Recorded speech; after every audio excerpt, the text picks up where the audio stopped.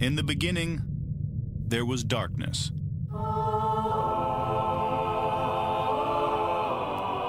Then, there was Paul Brown. Paul Brown transformed the game. Hello, Paul Brown here.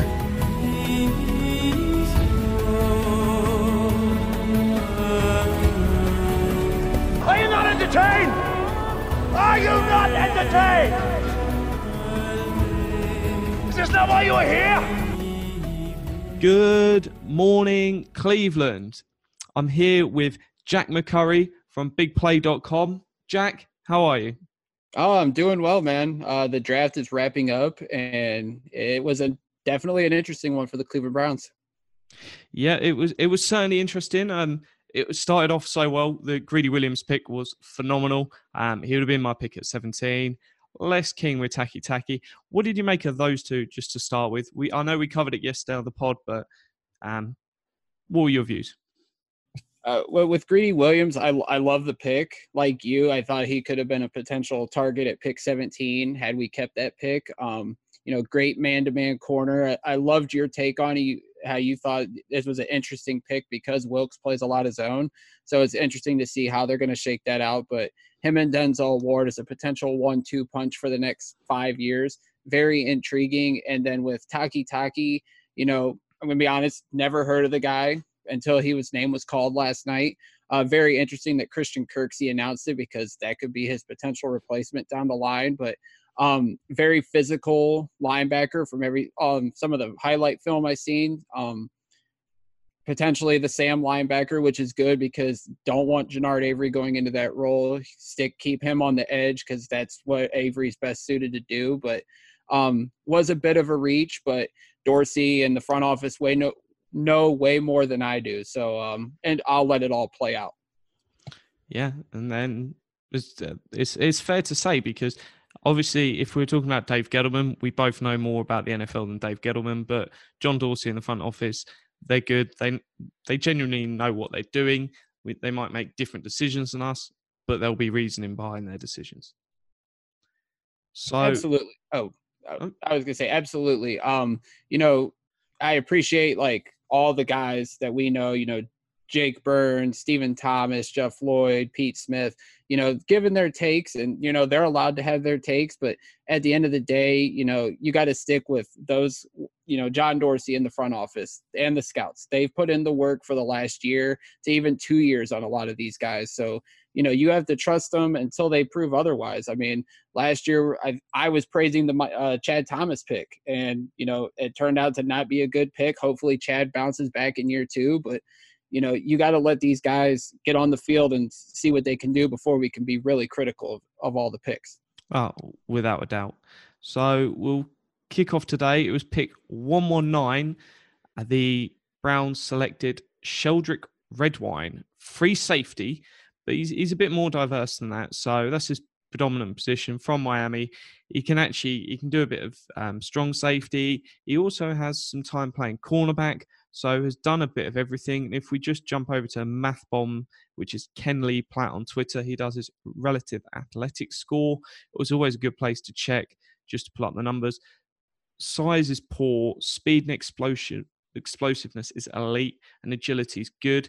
So an 8.61 out of 10, which is very solid. So there's good numbers there. And Brendan Lyser also tweeted out he's got a lot of special teams experience. So there's a good chance we see him making an impact in special teams and sort of as that backup to Randall. What do you make of the pick? Very intriguing pick. Like you said, great athlete, was a former corner, did slide up to free safety. He's got good size and speed at that position. A physical corner, which I think, you like the physicality in the secondary for sure. Like you said, back up to Burnett. Also seeing that he might drop down into the box in certain situations. So he could be the long-term solution at strong safety as well, grooming behind Morgan Burnett. The one thing, if he's going to play free safety, he needs to improve his coverage skills based on stuff I read about. So it'll be interesting to see what Steve Wilkes and the defensive staff turn him into. So like you said, definitely a big contributor on special teams this year. And then, for 2020 and beyond, it's still up in the air. Yeah, I think even if he plays as that deep safety, sort of lots of people are saying he's not going to be that sort of cover one that can just be a free safety by himself. If you split the field and you've got two deeper safeties, then he can do that job.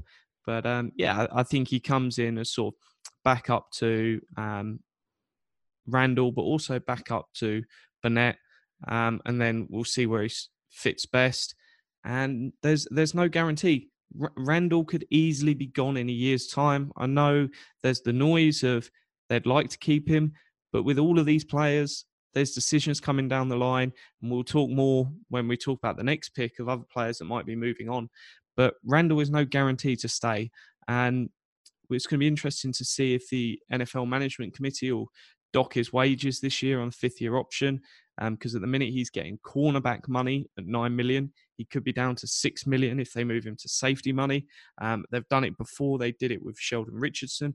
So that could be a move. And then suddenly the contract negotiations are a lot easier if a player's getting $6 million than if a player's getting $9 million. So if we jump to pick 155, there was lots of names flying around, but we ended up going with Mack Wilson, linebacker out of Alabama, sort of really early in the season. We were talking round 1-2 talent, and then sort of flatlined, and then ended up obviously going a lot later. In terms of the relative athletic score, size, speed, and explosiveness are just okay. Agility is poor. So from sort of an analytics angle, looking at his physical traits, not great, just a 5.24, which is rather low. Brown's Daily Mock Draft is fantastic follow on Twitter, and especially at this time of the year, just tweeted, even if you like Wilson as a player, another linebacker at this spot with this roster configuration with the players available makes little to no sense to me. And I think that's a fair point of, yeah, there's some value to it, but after you just picked one in the third, I think there were some better options at either one of those picks where we could have done something slightly better. Yeah, I definitely think we could have gone in different directions with that pick. But, to get Mack Wilson in the fifth round when, he was projected, early on in the process as a first round pick. And then, leading up to the draft, he was a second, third round pick. To get him in the fifth round, I thought was great value.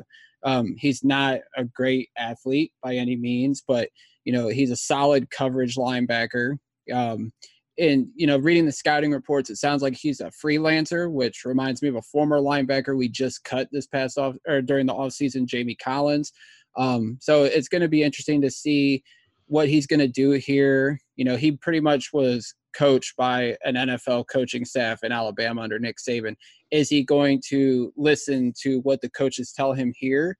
I think Wilson is solid. I've seen comparisons to CJ Mosley, which wouldn't be a bad option considering, CJ Mosley was a free agent target. If Wilson can develop and he can be more disciplined at the NFL level, he's going to be a solid linebacker in the NFL.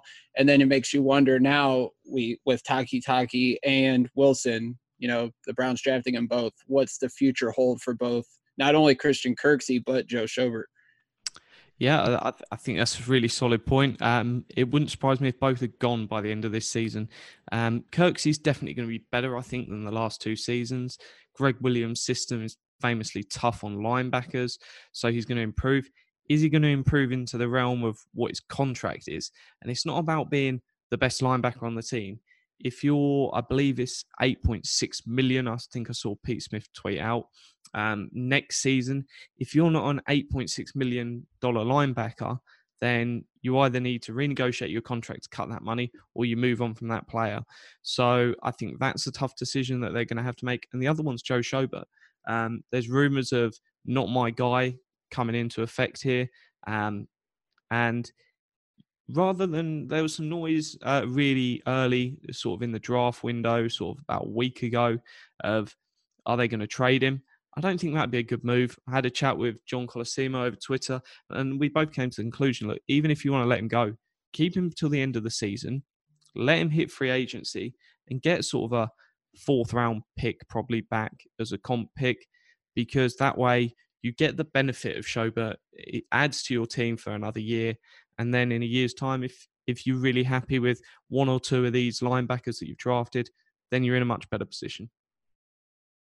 Yeah, I definitely agree with that. I think Schobert, I think the trade rumors were more or less teams were calling Dorsey about the availability of Schobert. I don't think the Browns are necessarily shopping him at this point. He's still a solid linebacker, and he's only getting better. It's going to be interesting to see what Wilkes can do with him if you look at his track record with linebackers at Arizona and Carolina. I wouldn't let Schobert go. Kirksey, he's been around a long time. He does make a significant amount of salary. I would expect 2019 to be his last season in Cleveland, but you've seen guys restructure contracts, take pay cuts to stay. So who knows? I think he's a Cleveland guy. The fans love him. We just need to see a productive season out of him if we want him to stick around past 2019 for sure. Yeah, it's going to be a really interesting one. I think what Wilkes decides to do is the massive unknown, and I think that as well as what we do on offense, no one really has a clue what direction the Browns are going to go, and that's going to be quite intriguing because watching camp, there's going to be lots to sit there and go, oh, will they do that? Are we going to see sort of the rise in 11 personnel the Rams saw on offense? So it's an exciting time. I'd love to keep Joe Schobert. He's one of the best coverage linebackers in the NFL. Brendan Leister made the point when he was on Jake Burns' pod yesterday. Lots of people pull up the tackling statistics for some players for missed tackles and things like that. You've got to remember, if you've got a very, very athletic linebacker and they manage, because of their athleticism, to get in a position to miss that tackle, regularly they're in a better play than you could have a less athletic linebacker who doesn't get in the position to make the tackle and then thus doesn't have a missed tackle statistic against their name. So sometimes these missed tackle numbers can be very misleading. I think Joe's a great player. I'd like to see him hang around, but at the same time, the salary cap can only stretch so many ways. And if you're going, we don't want to pay him 8 to 10 million a year, then that's a casualty and you move on. And that's just a tough decision. Good teams have to let good players go. And that's something we're going to see regularly over the next few years. It's time to really find out where the value is using comp picks and get some value, because we're not going to be milking free agency every year. So it's going to be an interesting one, seeing what the Browns do over the next few off seasons in terms of sort of turning over the roster and making it a lot cheaper. And here came the bizarre pick of the day. With the 170th pick, the Browns selected Austin, I think it's pronounced Siebert, the kicker for Oklahoma. Obviously no RAS statistic because he's only a kicker. Comes up okay size, but doesn't really mean much. The one unusual thing about this kicker is when he was in college, he was also the punter. So could we see, as I've sat there and chatted with Stephen Thomas when he was on the podcast earlier this year, could we see the first team that I've known to go, we're only going to have one roster spot. The kicker and punter is going to be the same person. Let's get an extra player somewhere, not just onto the 53-man roster, but it's an extra player onto the game day roster as well, because you won't need to use that active roster spot for a punter. Could we see it? I don't think we will, but it's certainly going to be something interesting to keep an eye on.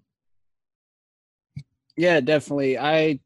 From my recollection, I've never seen an NFL team use the same kicker and also use them as punters. So that would be intriguing. But, the Browns seem to reach on these special teams guys. If you look back over the years, they took a long snapper in the 5th round. Granted, Ryan Pontbriand was a Pro Bowler, but you do not take a long snapper in the draft at any point. I'm shocked that they took a kicker this high.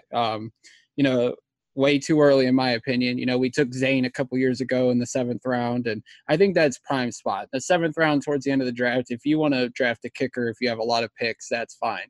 But you can find guys that are undrafted. Phil Dawson was an undrafted rookie. Greg Joseph was an undrafted rookie. It's definitely a reach. And when I'm looking at his numbers, he wasn't that good from 40 plus, and he only kicked 3 field goals, 50 yards or higher during his career. Now, granted, Oklahoma has always been like a high-powered offense. They score a lot of points, so you don't really see them kick a lot of field goals.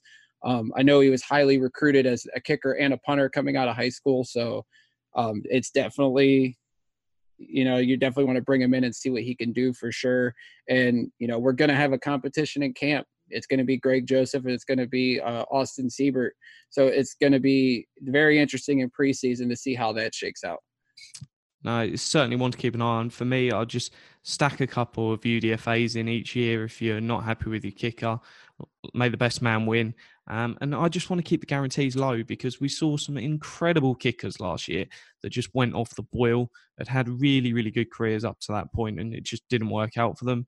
And if you've not really tied in any guarantees, then you can just cut them mid-season, bring in someone else, and you move on. And it can be as simple as that. So for me, I wouldn't really make an investment in anyone. I don't think it's a smart thing to do. But hey, it's happened now. I'm over it. It's only a kicker. I think it's just a wasted pick, in all honesty. There would have been a better sort of defensive tackle available on the board or something else. So, hey, what's done is done, but it just feels like a waste. I would never draft a specialist, long snapper, kicker, punter. I just don't think they're worth a pick. Obviously, once you get sort of 7th round, you're just looking through your UDFA list and taking a guy that you don't want, the one that you want to sort of risk the least. So what happens in the 7th? Yeah, it's not the end of the world, but to go this high, it just didn't feel right. So he might prove me wrong and turn out to be a Hall of Fame kicker. I just don't think it's true. He set some college records, and the number 2 behind him was Zane Gonzalez. So yeah, it's probably not that important. So okay, we'll see what happens. But it wouldn't surprise me if he's not even on the squad by the end of the season. Yeah, and talking about kickers, it's clear Tampa did not learn from their mistake a couple years ago taking Aguayo.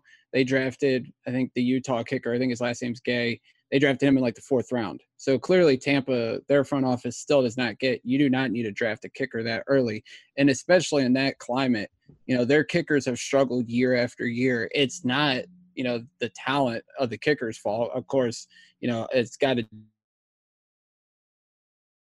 to reach on special teams guys. I think that's the bottom line here. Yeah, my mate who's a Tampa fan actually texted me just before we jumped on the pod. I'm hearing the only reason we drafted our kicker is because our war room heard your plans to draft one. Cannot say how true it is, but wow.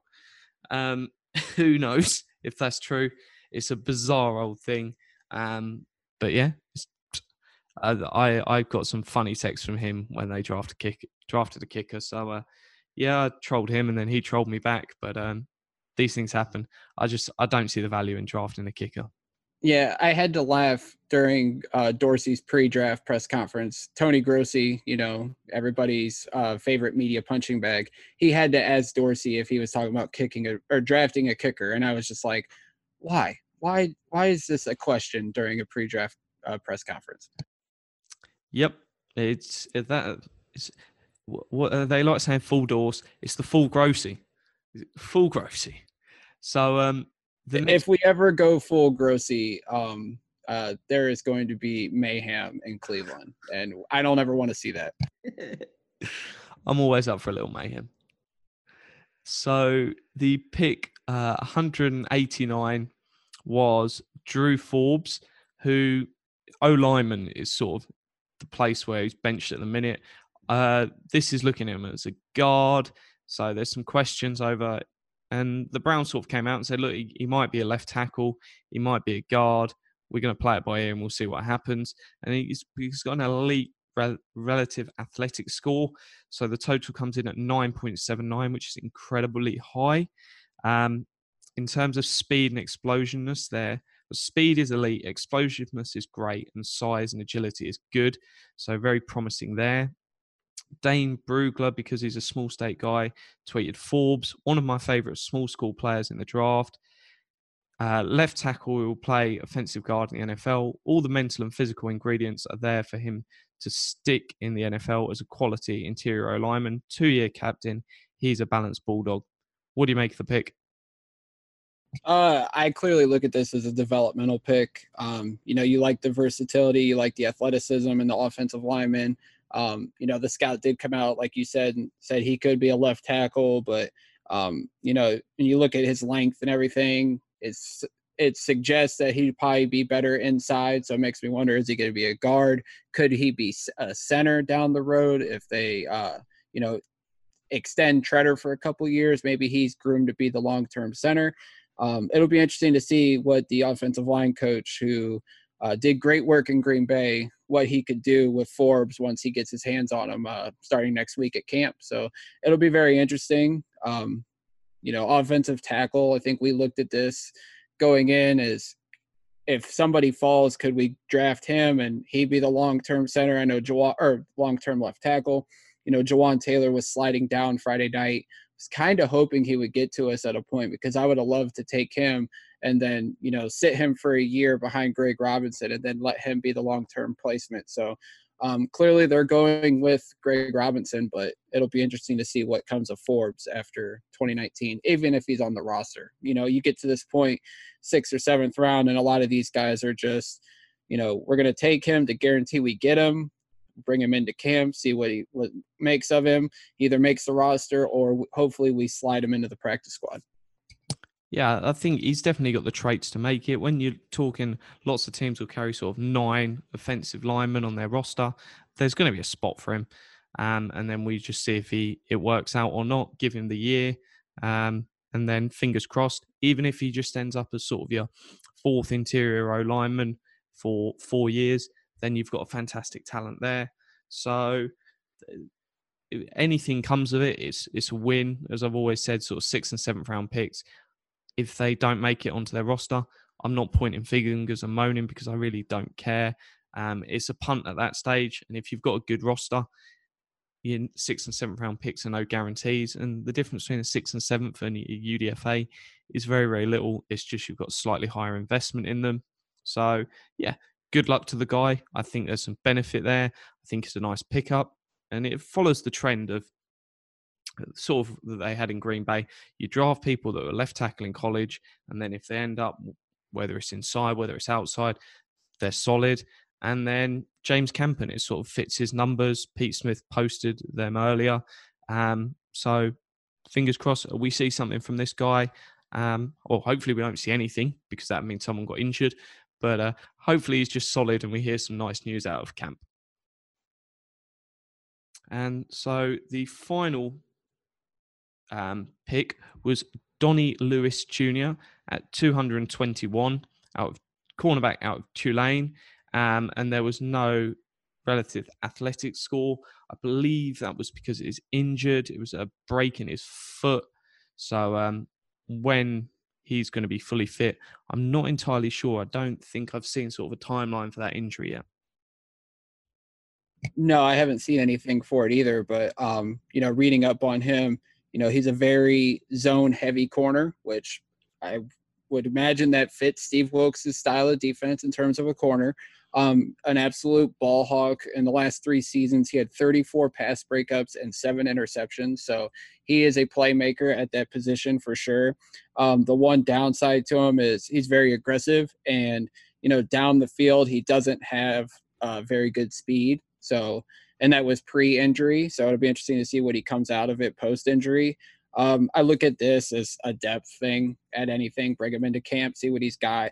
He could compete with a Phillip Gaines and a Tavier Thomas, and it could be a guy that they hope to, if he doesn't pan out, maybe they stash and develop him on the practice squad. But him and Forbes were both pre-draft visits, so clearly the Browns like them enough to take a chance on him in late rounds. So it'll be interesting to see what comes of these guys in the next few months.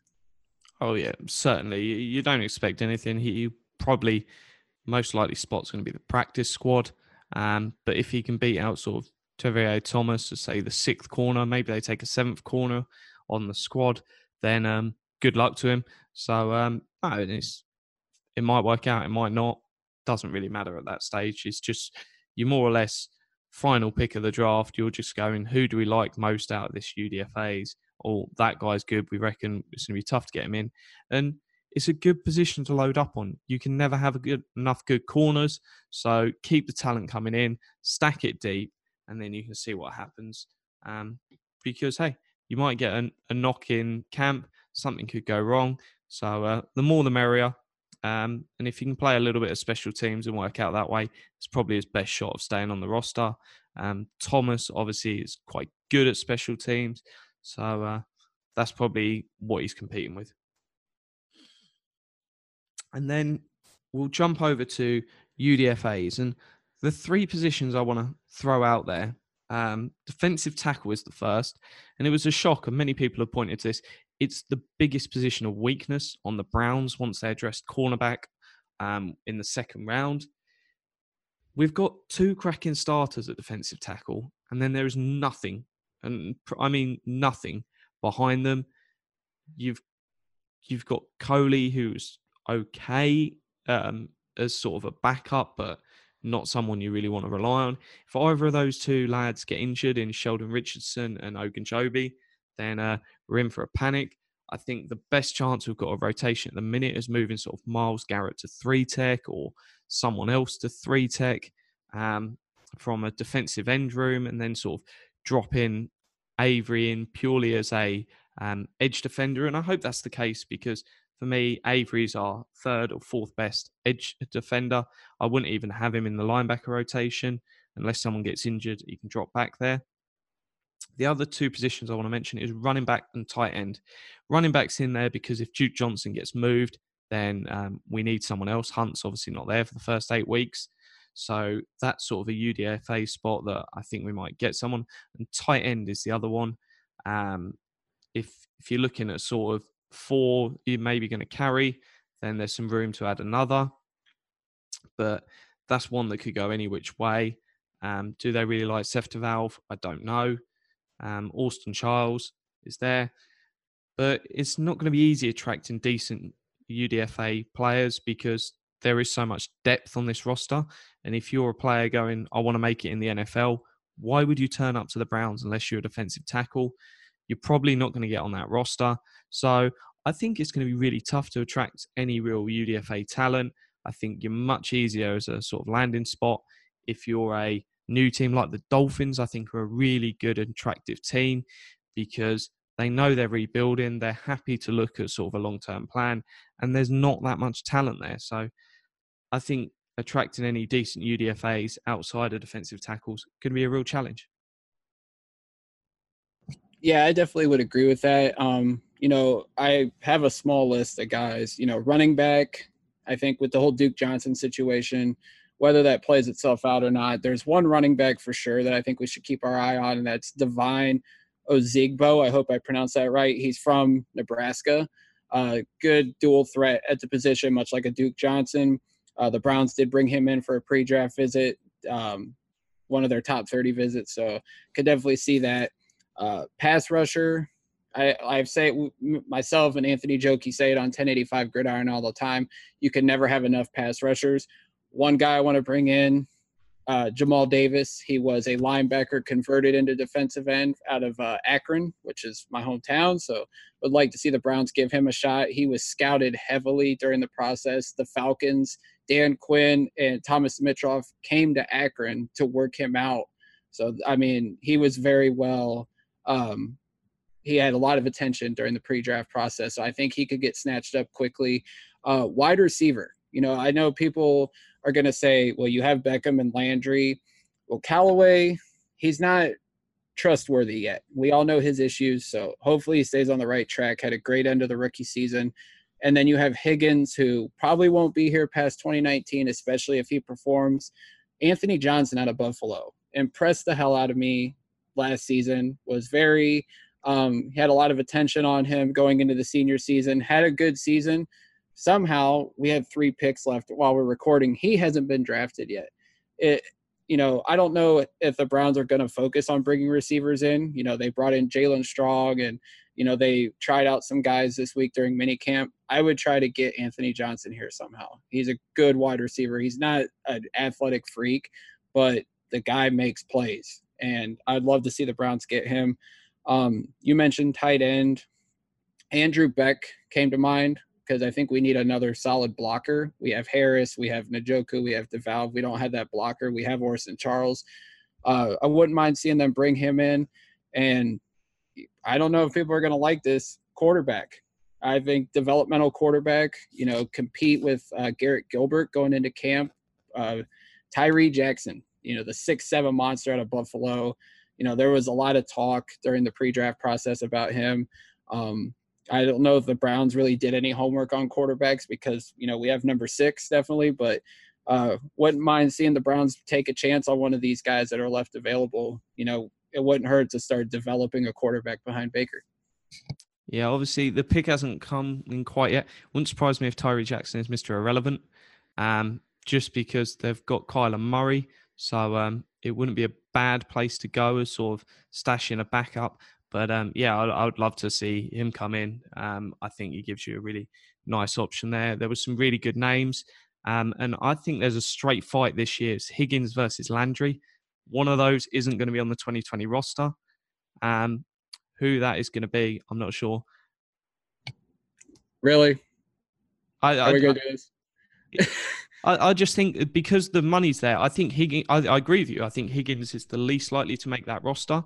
One of them isn't going to make the 2020 roster because you can't pay everyone. Obviously, if Callaway is Callaway and has those old issues, then both can stay.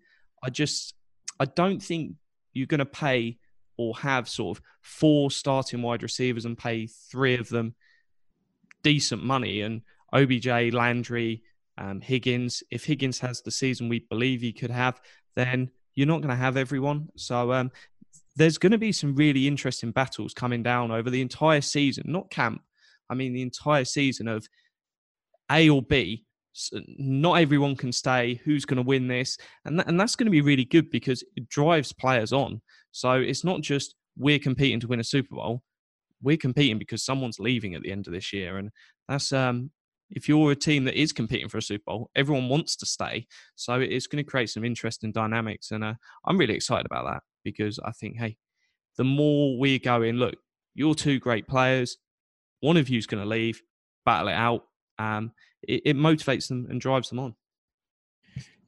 I will say I respect you and Pete Smith so much for the Landry negativity that you guys bring. I get it. Landry is overpaid. I think we are going to see the Jarvis Landry of Miami now that Beckham's here. Him being the number 2 wide receiver, I think he's going to be more settled into his role. Yeah, he's getting paid like a number 1 wide receiver, but I think you're going to see the better Jarvis Landry now. And you can disagree with me all you want. As long as Odell Beckham's here, Jarvis Landry's going to be here too. Jarvis Landry will probably restructure that contract to make sure he stays and help the Browns out financially for a little bit. I know there's flaws in the whole restructuring and all that, but I think as long as Beckham's here, Landry's going to be here, and they're not going to separate them. I think it's certainly something to keep an eye on. And if that's the case that Landry stays, and Higgins is as good as gone already, so then you're accepting he's out the door. I think if he has a phenomenal season, and we're talking about Higgins as a potential closing in, say, 1,000-yard receiver, and then Landry's in sort of the 700-yard bracket, mainly because they play different roles within an offense, then I think it's hard to force Higgins out the door, even though he's got that relationship with OBJ. But it's one of them that it could easily happen where you get rid of a 1,000-yard receiver because he's not mates with someone. So who knows? I just think it's a really interesting dynamic the Browns have got. I think Greg Robinson is out the door, so it's going to be interesting to see if they can groom anyone to replace him. I'd put it about a 5% chance he stays because either he doesn't have a good season, he's gone, or he has a good season, and we are not giving him Nate Solder, Brown money. Those guys got paid insane. So if he has anywhere of a good season, he's gone. It's as simple as that. So I was really surprised we didn't address that position. I thought that was very likely to be done this year, purely so you could sort of bed someone in for that year and sort of feel a lot more confident about it. But that was sort of the biggest pick. If I look at defensive tackle and offensive tackle, those are the two that I thought we're really going to make a move here in the draft, and I'd have felt really confident saying that. Neither happened. So who knows? It wouldn't surprise me if something's up the sleeve. There's free agencies obviously still available. Dorsey's happy to move this cap. It sounded like in the last week that they're making more sensible decisions, but that might not be the case. We're not looking at Sue, so don't put your hopes up that high. I think there's a couple of names out there that you can go add some more talent still. Yeah, Stephen Thomas brought it up again. Gerald McCoy, his cap number post June 1st, well, it won't be as effective cutting him now as cutting him later. So maybe they do have something up their sleeve. It wouldn't surprise me. And, there was rumblings through people that I talked to that, Dorsey has restructurings lined up and he can do it just like that.